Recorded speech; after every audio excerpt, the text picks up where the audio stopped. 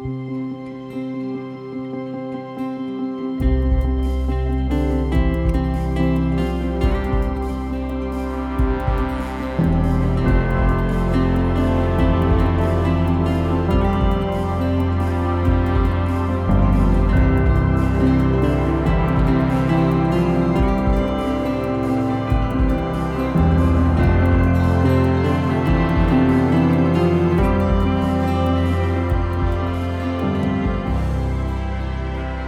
listening to the RPC Sermons Podcast.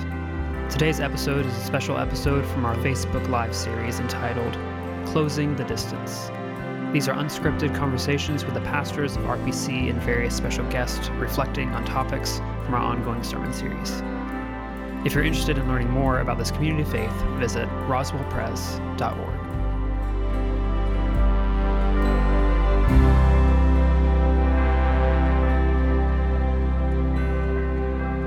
All right, well, good morning. Welcome to Roswell Presbyterian Church, Closing the Distance, another chapter of Closing the Distance, where we unpack a little bit of what behind the scenes of the sermon series that we're going through each week. This sermon series is really about generosity, and you have kind of unpacked Nehemiah, the book of Nehemiah, which seems kind of an odd choice for generosity in a whole lot of ways, but it's been really fascinating and really interesting. So again, for those who haven't watched before, just give us a little background about what we're doing in generosity, and then maybe why you chose Nehemiah as a foundation for that. Yeah. Great question, Dan. So generosity, in mainline Presbyterian churches, it goes by the name of stewardship sometimes. Giving, come in a bunch of different ways, but it's a way that we ask our church members to make financial commitments to what they plan to give the next year. And that allows the leadership of the church, the elders in a Presbyterian congregation, to discern how we are going to use the resources that people plan to give in the following year. And so just because there's all sorts of things that need to start in planning before the next year comes. And so when people give their commitments to what they estimate they'll financially give, it allows us to proceed and move forward. Now, obviously, there's a lot of things. People's job situations can change. If you're on commission, you can sell more, you might be less. We're going to get new members. Folks may pass away. I mean, there's changes that are going to happen, so it's never written in stone. And I try to tell people that. I said, we're walking by faith, but not by sight. But this gives us, in general, a helpful way to plan for the future. And so we ask people to do that. And then you ask, why Nehemiah? Not why Nehemiah. I mean, people use lots of scriptures for generosity, but this is the first time I've ever seen Nehemiah kind of applied this way. Yeah. So I'm not really sure when the thought came to me, but, this is at RPC, this is my sixth or seventh generosity season, and there's only so many different ways you can change it up when the message is pretty clear, or the ask and the call to action is pretty clear and direct, and it's the same every year. And so I think it was Emily Dickinson that said once, tell the truth, but tell it slant. And I thought that this was kind of a slanted way to get at the truth of that Nehemiah is doing the very thing that we're trying to do. There's a need. He needs to rebuild the wall in Jerusalem. It's really practical.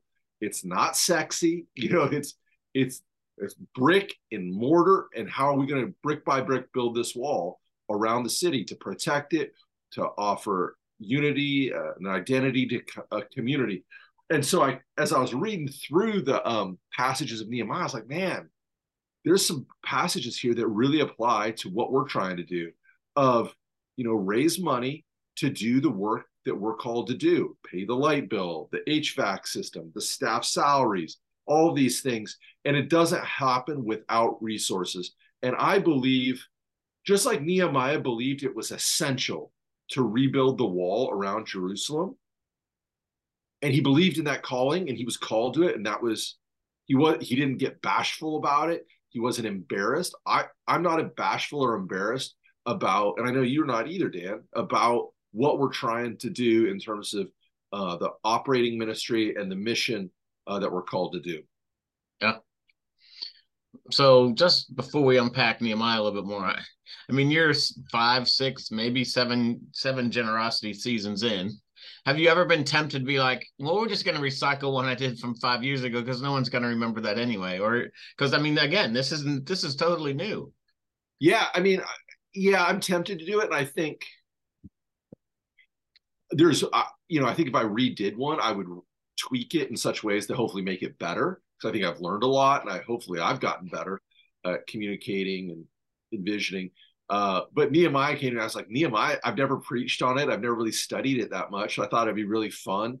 And I thought it would pique people's interest, be like, what is he talking about Nehemiah for? So hopefully it's worked.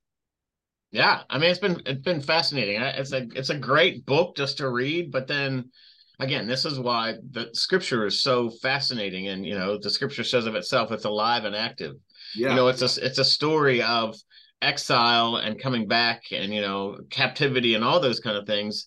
But here is a situation that's completely different than that in our modern times. And yet there's so much that's still applicable because it's human life. And leadership of Nehemiah and how the people kind of come together to do their bit and all those kind of things that you would think there's no way that this lines up or makes any sense, applies at all to, 2023. We're talking 3,000 years later. Yeah, absolutely. But here it is. It's fascinating. And I love these stories that, like, because we think of the Bible as a religious book, a spiritual book.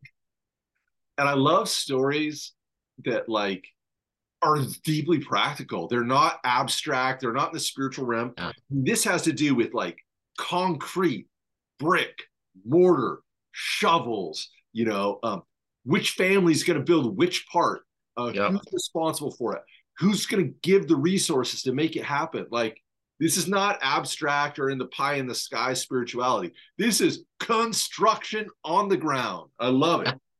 It is. It's super pragmatic. And like I said, lists kind of who's going to donate stuff and who's building which section of the wall. And again, for a whole lot of reasons, that's fascinating to me. Like, why, first of all, why would anyone kind of record that and then pass that on generation after generation that this is holy scripture? What do you mean it's holy scripture? Some guy just kind of hammering nails in a wall or putting brick and mortar together. How is this, God's revelation to us? And yet at the same time, it's so powerful and telling for even our own age. But you got to wonder what the original author was going, I'm going to record all the families. So this is what we did. Chapter 3 is basically the families and their specific responsibilities and who felt, it's almost like you go into our historic sanctuary and you see the plaques on the wall. It's kind of like, okay, here's the little plaque for so-and-so, and here's the little plaque for so-and-so. So they feel like they did their part and it's been recorded for posterity's sake. Yes. Yeah. And I love it that, like, that Nehemiah wants to acknowledge who did what, and that they had played an important role. And I love that the 32 verses of chapter 3 is, when you finish it, you're like, huh. And if you pay attention, you see that it finishes where it began. And then it's like, oh yeah, each family took their portion out and made a circle around the city of Jerusalem. And if any one family said, nah, I'm busy, I can't do it, I'm not ready, then the wall would not have been complete. And a wall is only so good if it's secure and it's unbroken. And I love that fact that each family had to do their part. And I think that's the kind of thing we have to do. Each people, each person, each family doing their part in the work of ministry. So all of us were impressed on Sunday by your ability to get through that list in 32, because there's a lot of, names that are fairly unfamiliar to us. So that was impressive in and of itself. But the thing that you were trying to highlight was the responsibility that each person had for the section of wall or their contribution immediately in front of them. Why do you think that's important? Well, I honestly, like, when I was reading the passage and kind of thinking about it, I was like, why would why across from where you live? And then I started thinking about, I just try to inhabit that world. And I mean, I didn't look, I don't know what scholars say or whatever, but I was just using my intuition. I said, well, it's close by. The job site is right there. Like, and I think like, if it's right there, then you have less excuses. You know, it's more efficient. You can get right there. You can get going. You can work later. You can start earlier. And then also I was thinking, oh, you'd make sure you want to do a good job. I mean, if you're building like on the other side of town across from the Smith's house, you might be like, well, I cut a few corners, you know, water down that mortar. I don't need, you know, the bricks don't need to be solid. But if it's across from your house, you would have a vested interest in wanting to make it the best possible, and so best possible wall. And I think efficiency and kind of targeted efficiency is one reason, but also I think like self-interest. And I'm a human being, you know, I'm like, yeah, we want people to be gracious and generous, but we also understand people need to take care of themselves. They have their own, they want to take care of their kids. And so there's some self-interest, and let's just acknowledge it and then engage it and say, you don't need to be apologetic about taking care of the practical matters of your family and your family's spiritual life. Right. But let's engage that. And that's one more reason to be generous. So there's a lot of wisdom then in Nehemiah's leadership in that regard, that he didn't kind of assign people all over the wall. I mean, like you said, they had a vested interest to make sure that the area immediately across from their home was solid and fortified so that enemies couldn't penetrate there, you know? And so that made a whole lot of sense. So that seems to be Nehemiah's leadership. Like, okay, we all need to do this. Everyone's going to have to sacrifice and give towards this, but I'm going to make sure that they do it willingly, not begrudgingly. Right. So how do you transfer that then to our own situation, whether we're talking specifically about RPC or just, you know, any congregation that people might belong to? Where's our section of the wall? How do we determine that? Yeah, and so I think, well, in general, in the Christian tradition, you know, we talk about a tithe, right? Right. To giving a portion of your resources, of your income, back to the work of ministry. You know, in the Old Testament was 10%. I think, you know, it varies throughout time. I'm not a strict fundamentalist or literalist about that. I know of a lot of people that give more than 10%. You know, they're called to be generous above and beyond that. And if you can do that, I think that's great. I think it's like really, here's part of the thing. Giving and being generous or being a steward of your belongings and your resources is a spiritual issue. Right? And so engage with it as such. Pray about, what is God calling me to give? You know, I've been blessed with? How do I give out of that blessing? You know, remember Jesus says the widow who gives the widow's mite, which is just a few pennies, he says she's given more than all the rich people that were giving around her, because it was the spirit in which she gave. And so I think to say, okay, am I giving begrudgingly? Well, why am I feeling begrudging? Am I hesitating? Am I over attached to my stuff, you know, my wealth? And so I think treating this season as if we'd treat a Bible study or a prayer group as a spiritual practice, I think is really helpful in discerning what God is calling us to give. And we would love everybody, you know, to give and to commit to give. And, you know, our congregation, you know, Dan, if you would have told me when I was, you know, coming through grad school, thinking about being a pastor, that I'd be responsible for trying to raise, you know, $4.5 million, you know, a year, that's just a lot of dough. That's a lot of dough. And, you know, we don't have a lot of incentives other than, you know, we're not giving out, you know, putting names on the sidewalk or, you know, giving, you know, special gold stars out. We're asking people to give out of the generosity. And this congregation has been faithful for so many years, and it's been really inspiring. But also, I know our staff, I know our leadership, we're running an efficient organization and making a big impact. And so your bang for your buck, I don't think you can give anywhere else it would make as much impact as you make through RPC. Yeah. I think the communal nature of the wall building that we see in Nehemiah it is similar to the communal nature of kind of what we do here, and similar, like I give my portion, I work on my portion, but that has impact far beyond even the families within the home, like in RPC's case. And we reuse this facility all the time for all kinds of mission partners, and people are in and out of here constantly. And it's the generosity of our congregation, and it's the willingness of people in our congregation to sacrifice and work hard and be diligent and all that kind of stuff that allows that to be used that way. And I think it's a similar kind of story that we see reflected in this story of Nehemiah. Yeah. I mean, I was just looking behind your left shoulder there at all those coats. Yeah. This mess. Welcome to my office. So people are bringing coats in. What are the coats for? Yeah. So every year about this time, North Fulton Community Charities has a coat collection, a coat drive, new coats and slightly used coats that then they're going to distribute every year to families in need, because all of us that have children know that every year, we think, oh, I just got you this coat. Well, a year goes by and it doesn't fit you anymore. And so that constantly be replaced, or things just kind of wear out, all that. And so I was at a board meeting last week, and they have more requests this year than they've had in probably the last 5 years for warm coats. And so they're actually feeling pretty short and a little anxious about it. Wow. So, yeah. So hopefully this pile helps. That should help some. That would be moving the needle.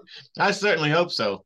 Do you want, what if somebody has a coat they want to donate? What can they do with they can still bring them to the church up until Sunday. And there's bins in the hallways, and every day I go out there and like, oh, here's more. So, I mean, again, this church is incredibly generous, and you never know. You may be walking down the street one day and say, hey, I used to have that coat. And it'd be a literal coat that you used to have. But there are, as we all know, finances are tight for everybody. Economics are difficult. Inflation has been challenging. And so people are struggling. So if there are things in a closet somewhere that are unused, or you have some extra funds and you want to order some warm coats on Amazon and get them shipped to us, that we would love to do that, because NFCC is an incredible ministry. And next week, end of next week, is when they're distributing all these coats, and families actually have to sign up and then go. And then in a few weeks, as our church is hosting Toyland for NFCC families, so that parents get to come in and shop for their children for Christmas. And so all of our Alderman Hall, all 3 parts of Alderman Hall, are going to be full of toys and bicycles and all that kind of stuff to allow these people to come in and shop. And it's a big ask for us, especially Avilo. Thank you, Avilo. But yeah, we're really grateful, one, that RPC sees fit to use our resources this way. And then we give them, the families coming in, a really warm and welcoming environment in order to be able to celebrate the season and understand it's our way of communicating. It's not just about gifts. We have been given a gift in what Jesus came to do, and the sacrifice that Jesus made in coming to earth. And so we continue to give and demonstrate that love to others. And so that's one of the ways we do it. So it never ends here in Mission Outreach, for sure. Right. But my office looks like this frequently, but this is a little extreme. If I had this in Donna's office, we wouldn't be able to find her. So that's why my room is a little bit bigger. So I love it. Yeah. All right. So just kind of concluding, Nehemiah, what can we expect? We have one more week of generosity. We finishing up Nehemiah? Yeah, I mean, the book of Nehemiah goes on for quite a few more chapters. We're going to wrap up in chapter 4. But Nehemiah gives kind of a big vision statement about what the point of it all is. Okay. And that's where I want to kind of draw us into. Let us, we get into the details of, mission and all this stuff, but what unites us? Okay, we've been talking about commitments and pledging and monies and funding, but in the end, what is it all about? And I want to kind of raise that up as we kind of conclude the generosity season with a kind of a summary statement of what it's all about. Yeah. I mean, I think it's been fascinating. Those of us who've been in the church a long time kind of know late September, October, oh, here we go. It's pledge season or generosity season. And you can get a bit jaded. Yeah. Right. You're just like, oh, it's the church asking for money again. But again, it's not ultimately the church asking for money. It is us hearing from God, how God desires us to be generous and give and contribute to the whole community, to help build the wall, to help sustain the ministry, to help share all the resources that God has blessed us with our neighbors, like this pile behind me. And so it's, I have to remind myself, about that as well. Just because I'm on the pastoral staff doesn't mean I think, oh, here we go again.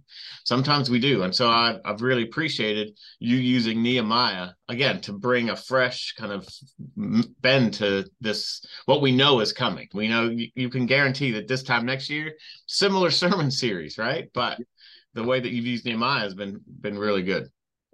Thank you. Well, I'm glad you liked it. Hopefully other folks have too. And I don't want this season to be dour or like guilt driven, like I think a lot of fundraising is. That like it really is a spiritual time where we discern are we appropriately related to our wealth and our resources, and to discern how God is calling us to use them to do the work of ministry. Yeah.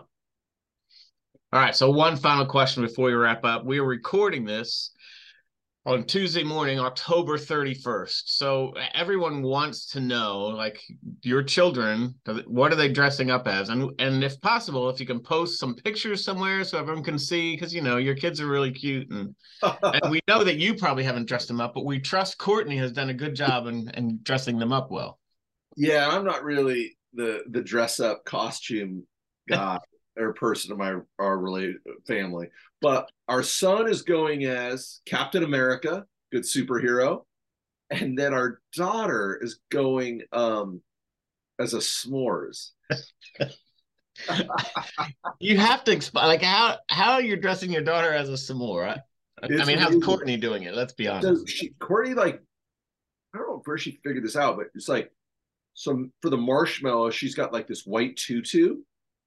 And then below it, she built this like cardboard that looks like it looks like a graham cracker.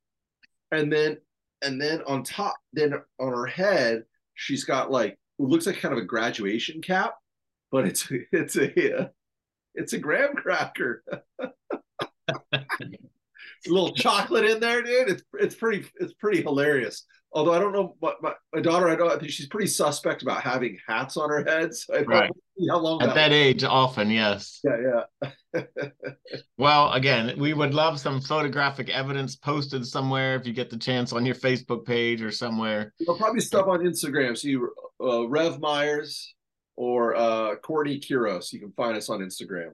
Okay, that'd be good. So, are we going walking tonight in the neighborhood? Like, how do we trick or treat? Yeah, our neighborhood does kind of a party kind of thing for an hour or two, and then you do trick or treating. So we'll go around the neighborhood. We're blessed to have a pretty safe neighborhood in terms of are the parents dressing up?